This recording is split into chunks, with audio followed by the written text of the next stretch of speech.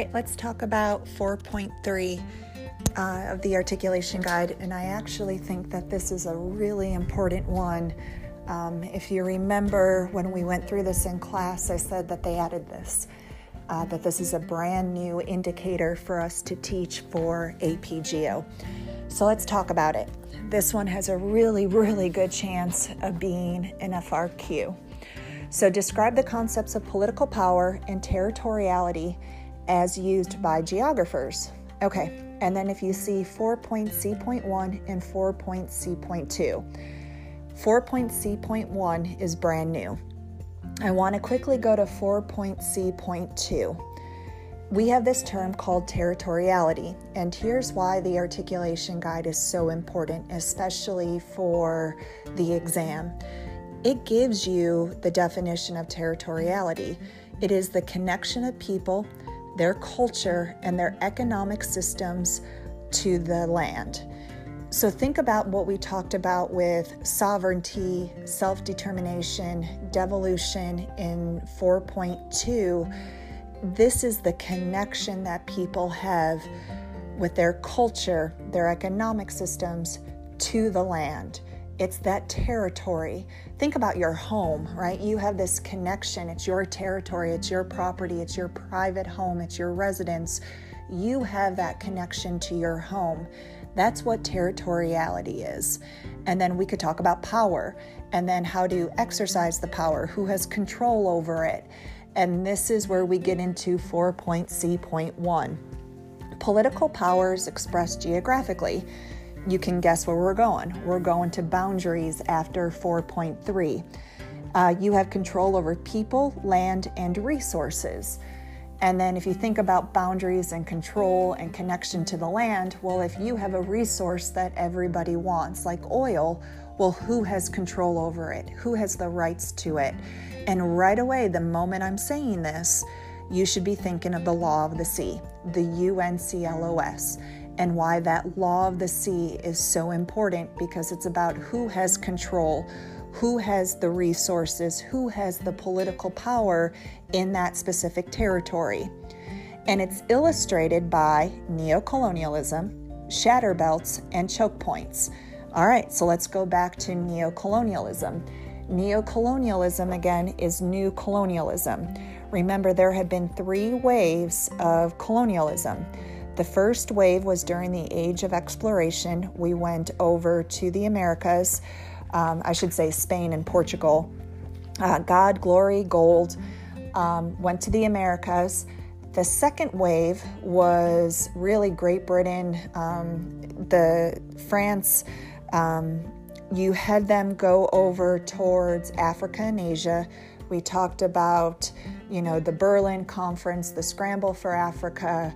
We touched a little bit on superimposed boundaries, but then you get into neocolonialism. Many colonies gained independence politically. That would be decolonization, right? You just leave. Great Britain leaves India, you get decolonization. However, they did not necessarily get it in terms of economics, right? So we could talk about the difference again between imperialism, colonialism. Colonialism, you're there. Think of C, conquer, conquest, control. Imperialism is influence. It could be indirect. It could be colonialism, but it typically says more about influencing them. So when it comes to new colonialism, this is really about influencing them economically. And the big key word here is transnational corporations. You still see them. Instead of it being like a country, you see now transnational corporations extract natural resources in the developing world. It could be those primary sources or those primary activities. It could be mining. It could be the production of coffee or cocoa or bananas. And then you get that term neocolonialism, in which you have control over developing countries through indirect means. It's usually economic, but it could be politically or even through a cultural power.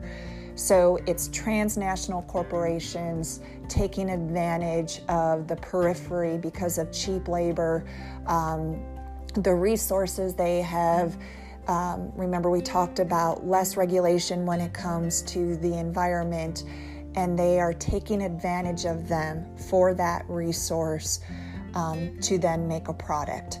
That's neocolonialism. But let's get into the two big words. A shatter belt. A shatter belt is a region caught between stronger colliding external cultural political forces.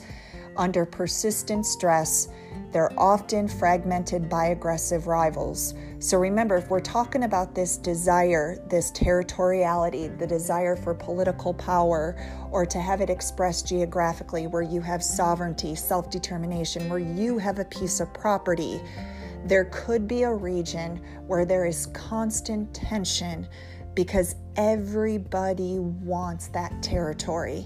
Everybody wants a piece of that land. And there's some really good examples of this. Historically, Eastern Europe during the Cold War, or you could talk about it more on a contemporary map with Israel or Kashmir today. But the one I really want to go into is a choke point. A choke point is a geographic feature on land, such as a valley. It could be a bridge, it could be a sea, it could be a strait, which an armed force is forced to pass, therefore greatly decreasing its combat in order to reach its objective. This is a place where there is tension, and the best example would be the Strait of Hormuz. And that's the first one I would have on it. On the articulation guide, when you're doing the review, I would give some background information on the Strait of Hormuz, why it's important. I showed that video about the Strait of Hormuz, so if you go back to Unit 4 Political, there's that great video on it. But the Strait of Hormuz is a strait between the Persian Gulf and the Gulf of Oman. It provides the only sea passage from the Persian Gulf to the open ocean. And again, the most important reason why, and first of all, it's one of the most important choke points in the world, and it's because of oil, right? And this is where you get into the law of the sea. Who technically has control over this passage? Is it international waters? Remember, the United States gets involved, the UN gets involved, you have Iran, you have the UAE, but it really is about who has control over this passage, this strait, which would then allow for oil to go back and forth, to be able to ship oil to the ocean. So let's talk about it. Oil, roughly about 17 million barrels pass out of the Persian Gulf daily. So if you think about it, if you were to stop this strait, the passage of that oil, think about what it would do to the global supply of oil. There are certain key events like the tanker wars, which was in the video. There's been U.S.-Iranian naval disputes over it and tensions in 2008. You had Obama, you had Clinton. Remember when Trump got into office, Trump said that it was a bad deal, and there was even more concerns about the Strait of Hormuz. But what I would do is go back to the political unit and watch the video on the Strait of Hormuz. But that would be the best example of a shatter belt. After this, we're going to get into defining boundaries. So we're going to do a whole thing on 4.4, 4.5, and 4.6. And then I am going to spend some time and do one just on the law of the sea. All right, so this was 4.3.